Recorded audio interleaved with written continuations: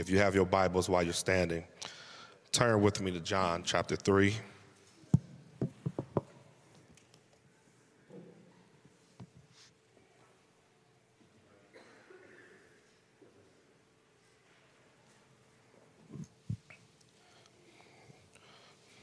John chapter 3.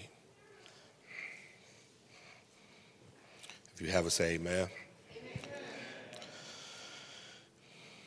The Bible says, there was a man of the Pharisees named Nicodemus, a ruler of the Jews. The same came to Jesus by night and said unto him, Rabbi, we know that thou art a teacher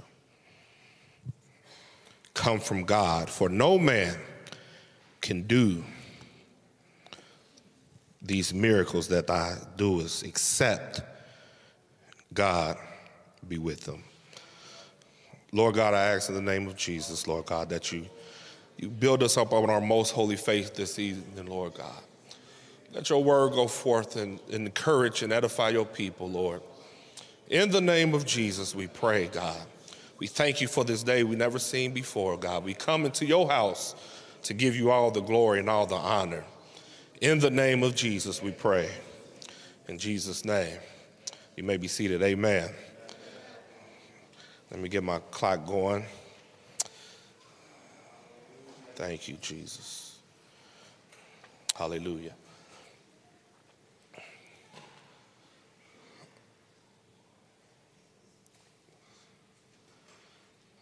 The title that I want to come with tonight,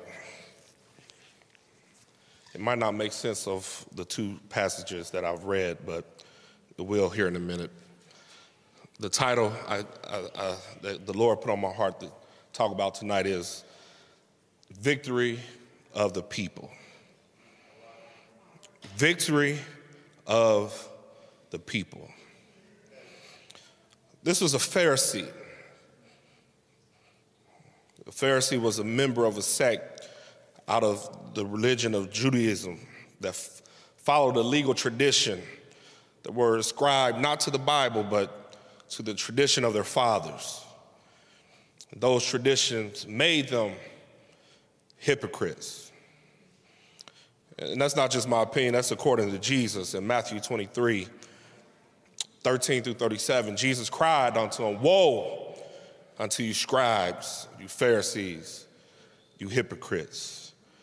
And he declared that they shut up the kingdom of heaven against man, and not only stopping themselves from entering, neither allowed other people to go in too. And he rebuked them and said that these Pharisees would go far and wide over seas and land just to make one proselyte, one convert. And when they're done with them, he said that they end up a twofold more child of hell than them themselves. It was one of them, a Pharisee, that was the one that came to him by night. This is what Jesus was dealing with. This is what he encountered. This man came by night, but he came. I don't care who you are, what your background is. I just thank God that people make some type of effort to come to Jesus, amen. We have to praise the Lord for every little attempt. I got people in my life that are far off, but when they ask me a question about Jesus or they ask a question about the Bible, something well up in me and just want to thank God that they even attempting to ask, amen. You got to think if it was your father, your brother, your sister, whether they came by night, whether they put them first or whatever, just the attempt, we should give God praise for, amen. Some believe that he came by night out of fear. Others think that he came and chose that time to have less distractions and less interruptions. Either way, he carved out time to meet with Jesus. This man's name was Nicodemus. His name itself is somewhat odd for a man in his position. It was something special about this man, or odd. It depends on the way you looked at it, but it was a good, strong Greek name for a Jewish man that was a ruler in Israel. And his name meant, Nicodemus, it means victory of the people. Some translate it as victorious among his people, but victory of the people. Tonight, my goal is to look at him a little closer. I want to look at this ruler of the Jews. I want to most importantly look at the conversation that he had with Jesus. I want to dive in it, so I need you to bear with me a little bit. If you heard me speak, I get a lot of Bible in, so just follow me. Amen. I'm glad they're recording it. If you need to go back and look, but like Pastor said, I got to preach what God put on my heart. Amen. He came in a very respectful way. He came and said, he called Jesus Rabbi, which means teacher. He came to learn something, and that he did. He didn't come off combative or confrontational like we often see the Pharisees do when they encounter Jesus in the scriptures. He acknowledged that his ministry was confirmed by miracles and signs, that they knew that God was with him. And the way Jesus replied was very interesting, and not just interesting, it was very direct. The Bible says in verse 3, Jesus said unto him, verily, verily, I say unto thee, except a man be born again, he cannot see the kingdom of God. Jesus answered a question that Nicodemus didn't even ask. But Jesus, knowing his heart, knowing the heart of man, he went straight to the heart of the matter, amen. He pulled no punches. This was a Pharisee. He was talking to someone who taught and believed just because they were direct descendants of Abraham, that made them automatically citizens of this kingdom. And we know how Jesus felt about him. He accused them of shutting up the kingdom and not being able to enter themselves and stopping others. But entering into the kingdom of God, it's not about your pedigree, amen. It's not about your genealogy. It's not about whether if you're rich or poor. It's not about whether you're black, white, brown, red, yellow. Jesus said you must be born again. Hallelujah. You must be born again. The Greek word here that they translate born again is enothen, which means born from above, or from a higher place, or elevated place. Paul told the Corinthians in the 6th chapter of his first letter, don't be deceived. Do not be deceived. You can't just live any kind of way and do anything you want and expect to inherit this kingdom. When we are born from above, we live in a higher existence spiritually. Not that it makes us better than other people, but we just live on a higher plane, amen. And that existence affects our mind, it affects our body, and it affects our soul. Paul penned in Colossians 3, set your affections on things above, and not on things of the earth, for ye are dead, and your life is hid with Christ in God. When Christ, who is our life, shall appear, then shall ye also appear with him in glory. Mortify therefore your members which are upon the earth, fornication, uncleanness, inordinate affection, evil concupiscence, and covetousness, which is idolatry, and from which things sake the wrath of God cometh upon the children of disobedience, in that which ye also walked sometimes when you lived in them. But now, somebody say, but now, ye are also put off these angers, wrath, malice, blasphemy, filthy communication. Put it out of your mouth. Lie not one to another, seeing that ye have put off the old man with his deeds, and have put on the new man, which is renewed, amen, in knowledge after the image of him that created him. We have this new man that is renewed. It's a reference to the new birth, amen. And when this happened, people would treat you a little funny. People will start looking at you a little strange, and treating you different and start misunderstanding you, amen. Has anybody ever been misunderstood? Anybody been treated funny because you say, I don't do what you do, I don't think the way you think no more, I don't go to the same banquet and riot anymore, amen. And you're in good company because they did the same thing to Jesus. Jesus told them, he was having a dialogue with them, and he was telling them that before Abraham was, I am. And they looked at him crazy. What are you talking about? And in the 8th chapter of John, in the 21st verse, he said, then Jesus said unto them, I go my way. And we know what way that is. He said, I go and prepare a place that where I am, that you may be also. Amen. We know he was talking about the kingdom. And he said, ye will seek me and shall die in your sins. Whether I go, you cannot come. Then the Jews said, will he kill himself? Because he saith, whither I go, you cannot come. And he said unto them, ye are from beneath, I am from above. Ye are of this world, and I am not of this world. Saints, how many know, even though we are in this world, we are not of this world? Hallelujah. We've been born again from above. We don't think like them. So when we do things, it may be strange to them. But don't get mad. Just know that you're in good company. Amen. They thought he was talking about killing himself. He said, no, I go my way.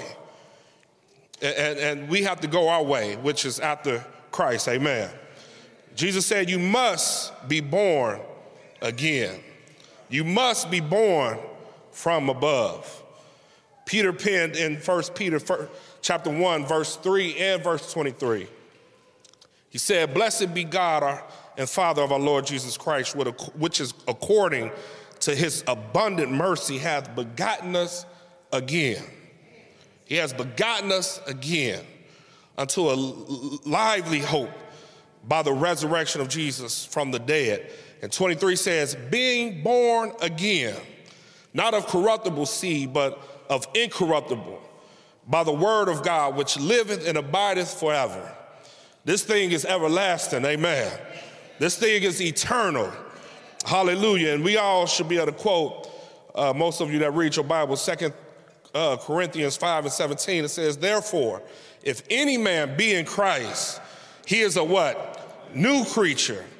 Old things are passed away, and behold, all things are become new. We have some new things in Christ, amen. I'm enjoying my new things. I don't know about you. I'm enjoying love. I'm enjoying peace, amen. I'm enjoying long suffering. I'm enjoying gentleness and goodness and faith. I'm enjoying meekness. I'm enjoying temperance, amen. I don't just fly off the hinges like I used to. I got peace in my soul, amen, because I'm a new creature, amen. In verse 4, back in chapter 3 in John, it says, and Nicodemus said unto him, how can these things be? How can a man be born when he is old? Can he enter the second time into his mother's womb and be born? How can an old man be born? And just the way my brain worked with the scripture, I thought about the question, how can a young man cleanse his ways? In verse 5, he tells him, Jesus answered and said, verily I say unto thee, except a man be born of water and of the Spirit, he cannot enter into the kingdom of God. He said, except. This expressed an absolute denial, or it includes all other options. This is the only way. You have to be born again of water and of the Spirit. At first he said you can't see it. Another verse he come back and say you can't enter it unless if you're born again. You can't see it. You won't even be able to perceive it. You won't be able to experience. You won't be able to enter in it. Don't you know the things of God is foolishness to the carnal mind? Water and Spirit, that's the only way that you'll have access. Without it, you have no access to the things of God. Hallelujah. I want to talk about that water real quick. Amen. 1 Peter chapter 3, it says, in which time sometimes were obedient when once the long suffering of God waited in the days of Noah, while the ark was a preparing, wherein few, somebody say few, that is 8 souls were saved by water. Now he's talking about soul salvation. 8 souls were saved by water. And he says the light figure whereunto even baptism doth also now save us. Not the putting away of the filth of the flesh, but the answering of a good conscience towards God by the resurrection of Jesus Christ. It's not talking about just taking a bath or a shower. No, it is having a good conscience, you knowing that you've been obedient, you submitted yourself to the word of God. The Bible says in Luke 7:30 that the Pharisees rejected the counsel of God against themselves by not being baptized by John. Water baptism is that important. Don't let nobody tell you anything different. The water does now save us, amen. Amen. Other translations say they rejected God's purpose for themselves, not being baptized. 1 Corinthians, I alluded to this earlier. Know ye not that the unrighteousness shall not inherit the kingdom of God? Be not deceived. Somebody say, be not deceived. Neither fornicator, nor idolaters or adulterers, nor effeminate, nor abusers of themselves with mankind, nor thieves, nor covetous, nor drunkards, nor revilers, or extortioners shall inherit the kingdom of God. And somebody look around real quick. Just look around at yourselves. The Bible says, such were some of you. But ye were washed, but ye were sanctified, but you was justified in the name of the Lord Jesus Christ and the Spirit of our God. That's that water and spirit baptism. Amen. Such was some of you. Amen. We thank God for the power that comes in that new birth. We find in Titus where Paul, he's saying the same thing basically that Jesus is saying here. We're going to read later in John 3:16. We all know it. But Paul tells Titus, but after that, the kindness and love of God, our Savior, towards men appeared, not by works of righteousness which we have done, but according to his mercy, he saved us. How? By the washing of regeneration in the renewing of the Holy Ghost. The washing of new generation, regeneration, that means to be born again or regenerated, or it's making a new, amen. That's talking about the new birth. Hallelujah. Back in John 3, verse 6, that which is born of the flesh is flesh, and that which is born of the spirit is spirit. To go back to be not deceived. Flesh is flesh. And it is impossible for us to confuse the two. I know some churches nowadays and some religious, they confuse the two. But you cannot confuse the two. Romans tells us, for they that are after the flesh do mind the things of the flesh, but they that are after the spirit, the things of the spirit. For to be carnal-minded is death, but to be spiritually minded is life and peace.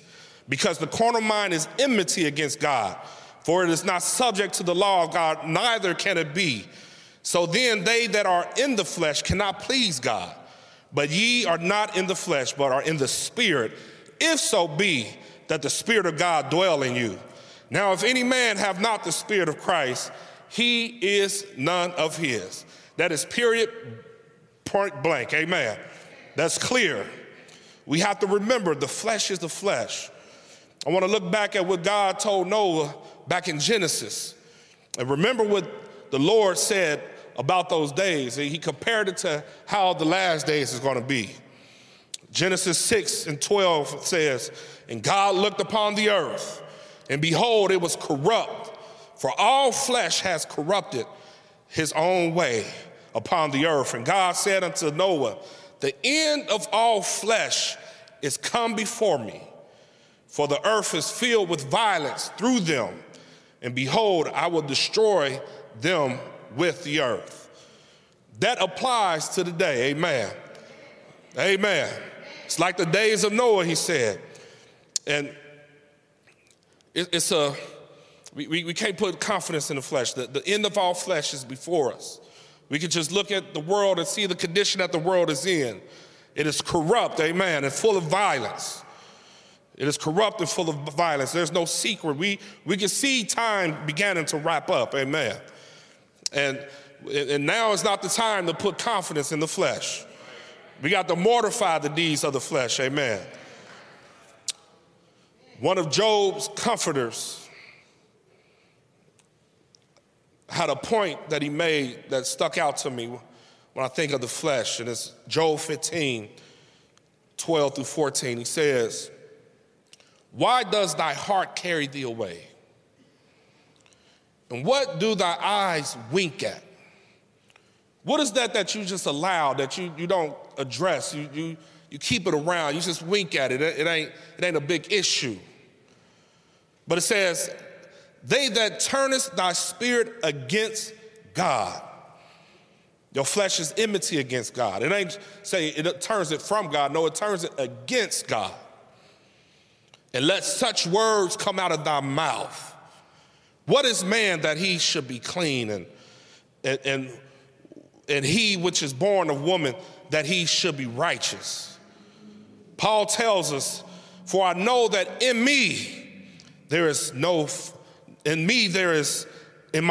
my flesh dwelleth no good thing. For to will is present with me, but how to perform it, that which is good, I find not. And Isaiah declares that all of our righteousness as filthy rags. Paul was writing to the Galatians, and he informed them that it'll be a foolish thing for you to try to complete or make perfect anything that began in the spirit. Try to complete it in the flesh. It'll be a foolish thing. And when Jesus was telling them all this, I can imagine the look that was on Nicodemus' face, because in verse 7 back in John 3, Jesus had to tell him, marvel not that I said that you must be born again. Marvel not. A lot of times, okay, the water, we got us a pool, we can have rivers, we have creeks. That's something that we can submit to. And you know, the Bible says, here go water, what hindereth me?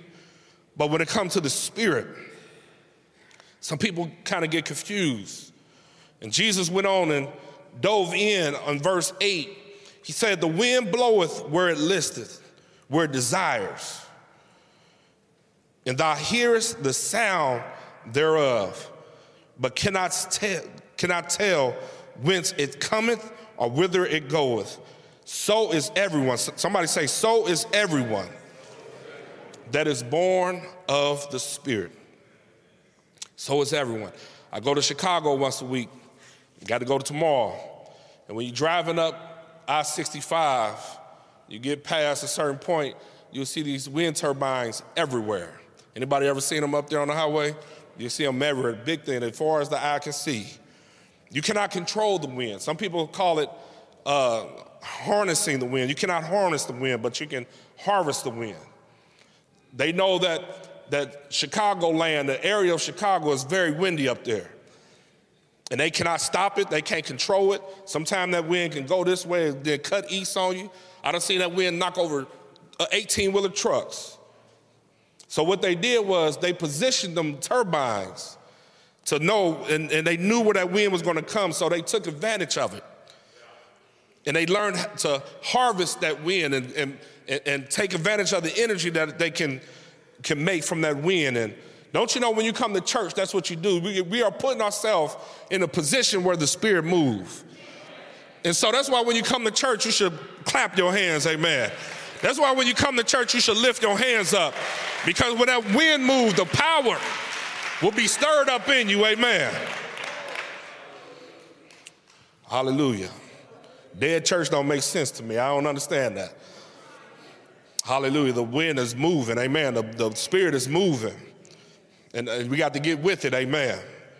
We can't let the choir do all the work. We got to get with it, amen. Jesus say, when the wind blow, you'll hear the sound thereof. So is everyone. So is everyone.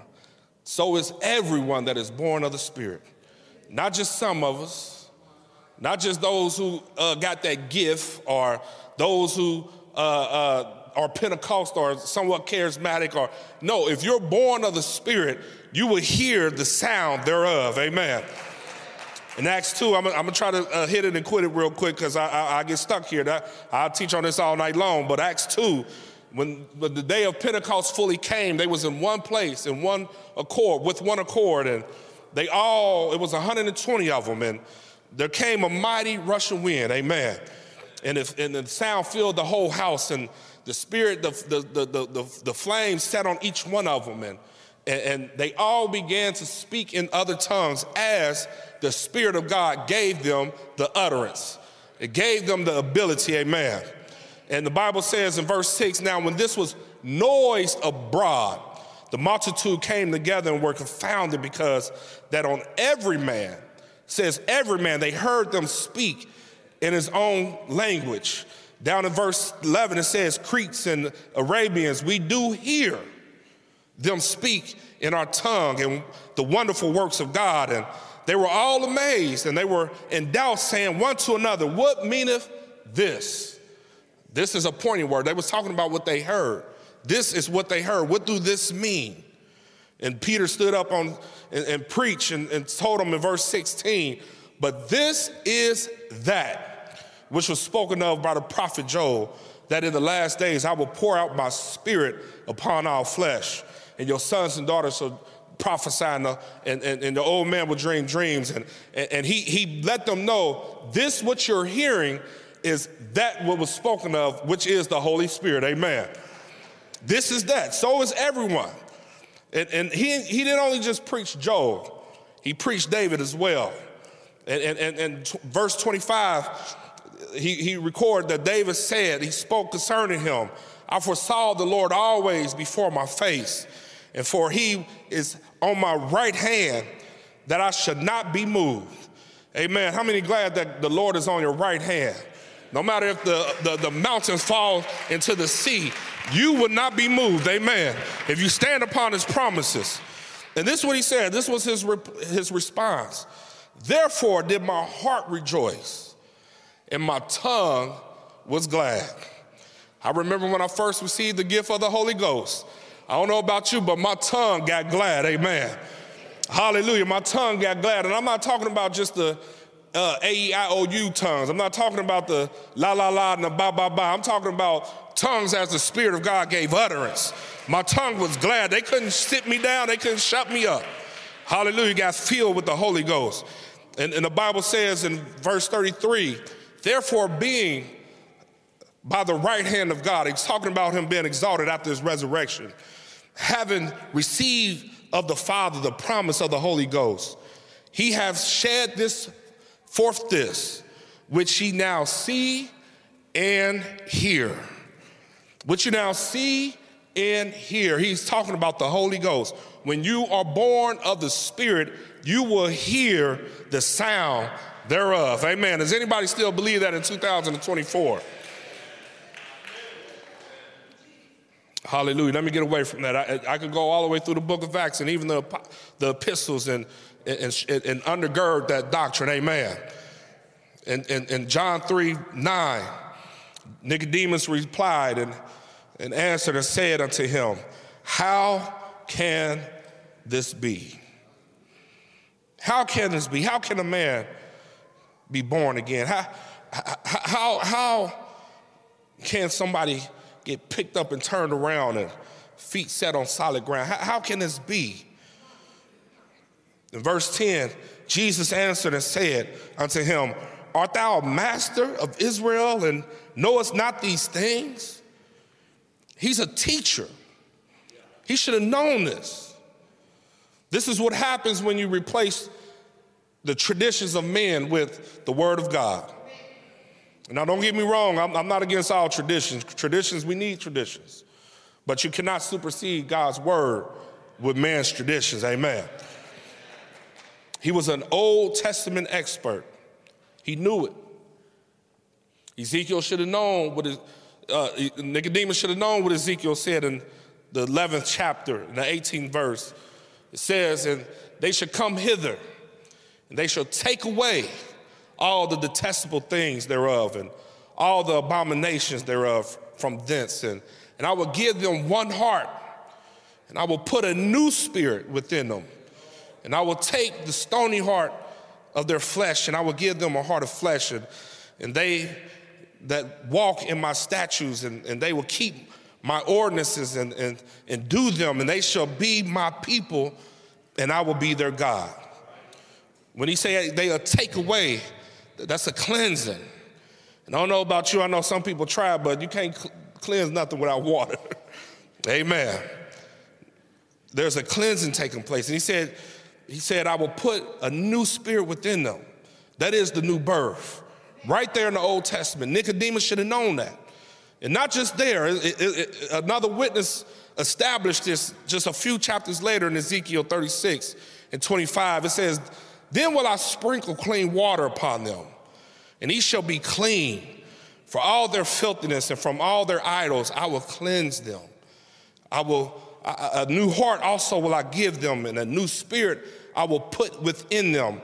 And I will take away the stony heart out of their flesh, and I will give you a heart of flesh, and I will put my spirit within you and cause you to walk in my statutes, and ye shall keep my judgments and do them. But he didn't get it. He was blinded by tradition. He was blinded by their own way. He wouldn't get it. He didn't get it. He was a teacher of the Old Testament. And here, Jesus, just like the parables, Jesus used something that was so simple and common to illustrate something from above. In verse 12, he says, if I told you earthly things and ye believe not, how shall ye believe if I tell you heavenly things? Birth, being born, is something that everybody in this room have experienced for themselves. We might not remember it, but we experienced it, amen. And it's not a concept, it shouldn't be a concept that is hard to grasp, but he couldn't get it. The Bible says in the 13th verse, and no man hath ascended up to heaven, but he that came down from heaven, even the Son of Man, which is in heaven. Now that scripture get ripped out of its context a lot and dealt with treacherously by people that think they know the Bible. But within his context, he's letting them know, I'm the one with the mystery. Nobody been where I'm been. I know you think that I'm a good teacher that comes from God. You don't have no idea who I am. Amen. He's speaking of heavenly things. He didn't have a clue. And he's letting them know this is my realm that we're talking about. This is my realm. And the thing about him being from heaven and in heaven, when we are in him, we can experience the same things. Amen. When we are in Christ, we have that access. Amen. The Bible says in Ephesians, but God, who is rich in mercy, quickened us. He made us alive together with Christ. By grace you are saved, and has raised us up together and made us sit in heavenly places in Christ Jesus. And in the previous chapter, verse 3, it says, blessed be God and Father of our Lord Jesus Christ, who have blessed us with all spiritual blessings in heavenly places in Christ Jesus. I don't know about you, but I'm glad about my spiritual blessings. Amen. I'm glad that I'm able to sit and rest in heavenly places. Amen. Though hell may be breaking up all around me, I can just rest in Jesus in heavenly places. Hallelujah. I can rest assured that the blessings, I'm talking about blessings that go beyond cars and houses and land. I'm talking about blessings that can keep my soul. Hallelujah. When all hell is breaking loose and when loved ones die or when I'm broke, I can be kept. Amen. And knowing that I have a reward. Amen. Jesus kind of switched gears here in verse 14. He let them know how all this is possible. He switched gears and said, And as Moses lifted up the serpent in the wilderness, even so must the Son of Man be lifted up. What happened in the wilderness? Numbers 21 records how the people murmured and complained. They spoke against God and against his prophet. The Bible says they hated the light bread. They getting tired of his provisions. And God got angry and he let fiery serpents break out amongst them and bite them, and many died. But the people came to Moses and cried and said, we sinned. We sinned, and asked Moses to go to God to do something about this. And God went, the Bible says Moses went to God, and God gave him a symbol and told him, go and make a brass serpent and put it on a pole and raise it up. And when you do that, all those who look upon it will be healed. In the scriptures, a serpent represents evil and rebellion. Moses impaled it and put it on a rod and lifted it up. It was a symbol of the people surrendering their rebellion to God. And them looking unto it was a symbol of them, I'm going to believe what you say. The Bible says that whosoever believed in him shall not perish, but have eternal life. Sin had to be dealt with. That's what Jesus came to do. By him being lifted up and we believing and looking unto him, he destroys the work of the devil in our lives. One thing about the scripture, I know everybody knows John 3:16. That's the most famous scripture in the world. You see it at events, basketball games, football games, people hold up signs. That's the most quoted, the most familiar passage in the world, amen. But 15, I just read it, it says that whosoever believes on him should not perish, but have eternal life. Jesus reiterated it in the next verse, but before he did, he said something that was so profound.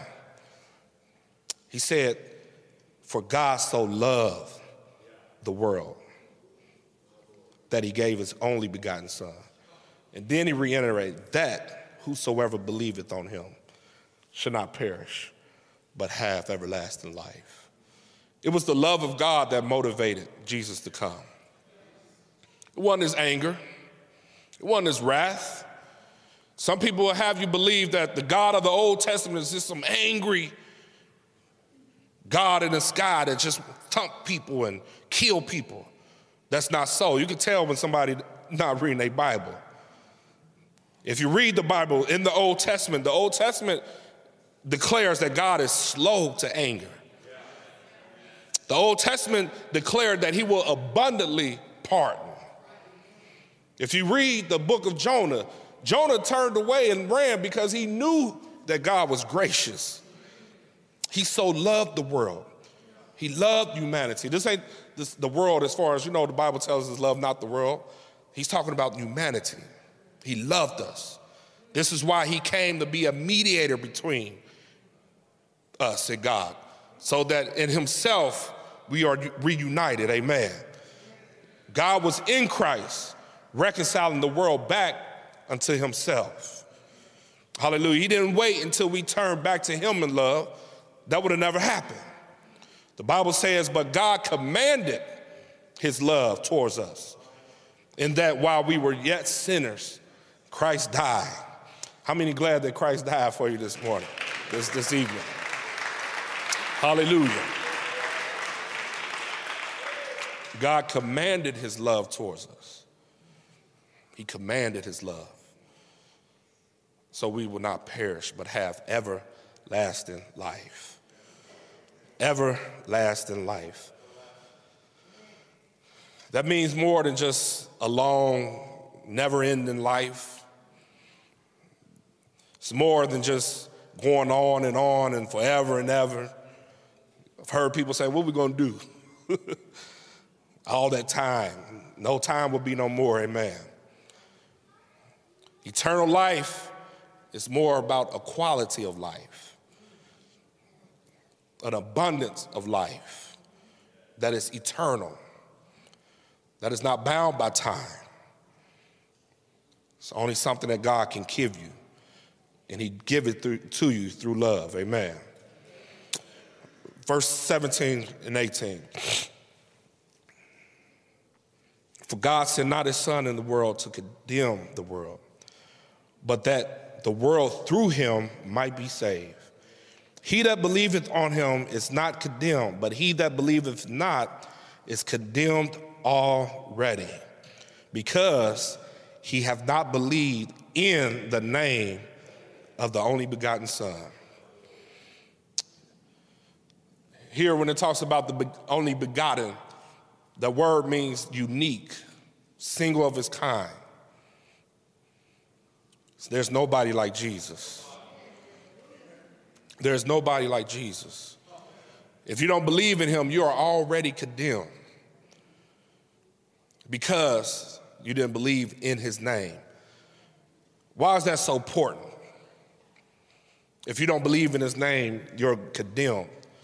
Don't you know what his name means? That Jehovah has become our salvation. If you don't believe Jehovah has become your salvation, you're already condemned. There's no other Savior beside him, he's declared. Amen. We have no one else in heaven but him. And after this, there's a few more verses talking about the light coming in the world and men loving darkness, and they did not want their deeds exposed. And after this dialogue, you hear nothing else from Nicodemus. There was nothing else to say. Some theologians believe that this conversation with Jesus and Nicodemus was a representative of all mankind. Represented us all. He laid it out. But I told you I wanted to look at the conversation, and I wanted to look at this man as well. Turn with me to John 7. I'm not going to read all this. I'm going to cut it down. John 7.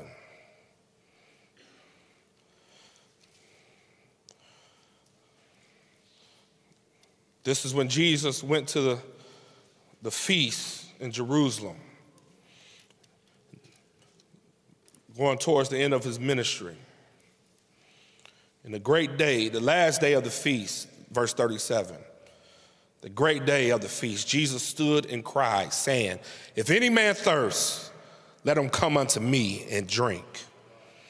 He that believeth on me, as the scripture has said, not as tradition, but as the scripture has said, out of his belly shall flow rivers. Somebody say rivers of living water. And the Bible tells us, but this spake he of the Spirit. This is the new birth. And the Bible tells us that some believed and some didn't. In verse 43, it says that there was a division amongst the people. Some didn't like what he had to say. Guess who they were? The Pharisees. They asked their officers, why didn't you take him? And they replied, they never heard a man speak like him. They never heard a man like him. And they accused them of being deceived and asked them, have any other rulers, have any other Pharisees believed? And they accused the common people of not knowing the law. They said they know nothing. But look at verse 50. The Bible says, Nicodemus said unto them, he that came to Jesus by night, being one of them, doth our law judge any man before it hear him? And knoweth what he doeth? They dismissed him and they mocked him. They called him, ain't you a Galilee too? There ain't no prophets coming out of Galilee. The Bible says he was one of them. He was still one of them. But he took that opportunity because he heard Jesus speak before. And he tried to stand up for him in some type of way. Let's travel to John 19. John 19.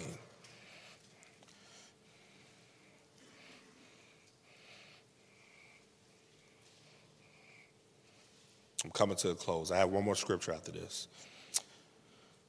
John 19, starting at the 38th verse.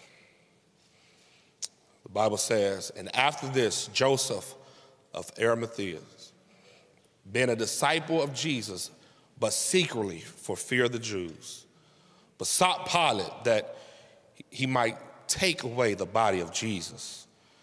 And Pilate gave him leave. And he came, therefore, and took the body of Jesus. And there came also Nicodemus, which at the first came to Jesus by night and brought a mixture of myrrh and aloes, about 100 pounds weight. Then took they the body of Jesus and wound it in linen cloth with spices, as the manner of the Jews is to bury. Now, in the place where he was crucified, there was a garden, and in the garden a new sepulchre wherein was never a man yet laid. And there they laid Jesus, therefore, because of the Jews' preparation day, for the sepulchre was nigh at hand. This man Nicodemus, this Pharisee, he took part in Jesus' burial. He brung the spices and the herbs. We know about the woman that broke out the alabaster box, and Jesus said, wherever this gospel is preached, mention her for what she did. And here's Nicodemus. He said that the woman did that for preparation of his burial. But here it is, they have this dead body in front of them. And the Pharisees was responsible for his death. But he wasn't one of them this time. He broke loose and took part in making sure he had a proper burial. We have to take part in the life of Jesus, in the death of Jesus, and in his burial, amen, in order to know him in the power of his resurrection. That is how we get the victory, amen. That is how, as people of God, we get the victory. And if you receive it, you will not perish. This is my last scriptures. The singers can come. Matthew 19. Matthew 19. Start at 28 through 29. And Jesus said unto them, verily I say unto you, that ye which follow me in the regeneration, when the Son of Man shall sit in the throne of his glory, ye shall also sit upon 12 thrones, judging the 12 tribes of Israel.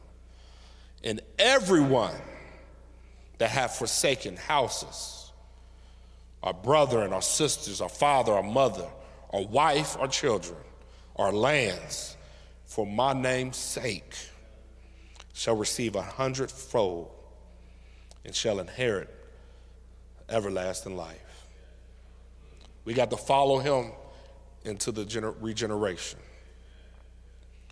We must be born again. That's the only way you'll have victory over this flesh, amen. That's the only way you'll have victory over this devil, amen. The only way we have victory over this world is in his name. I know y'all have a song. I just want to sing something. Y'all can play with me. I normally lead us to the singers. It's a song that says, in the name of Jesus, the precious name of Jesus, we have the victory.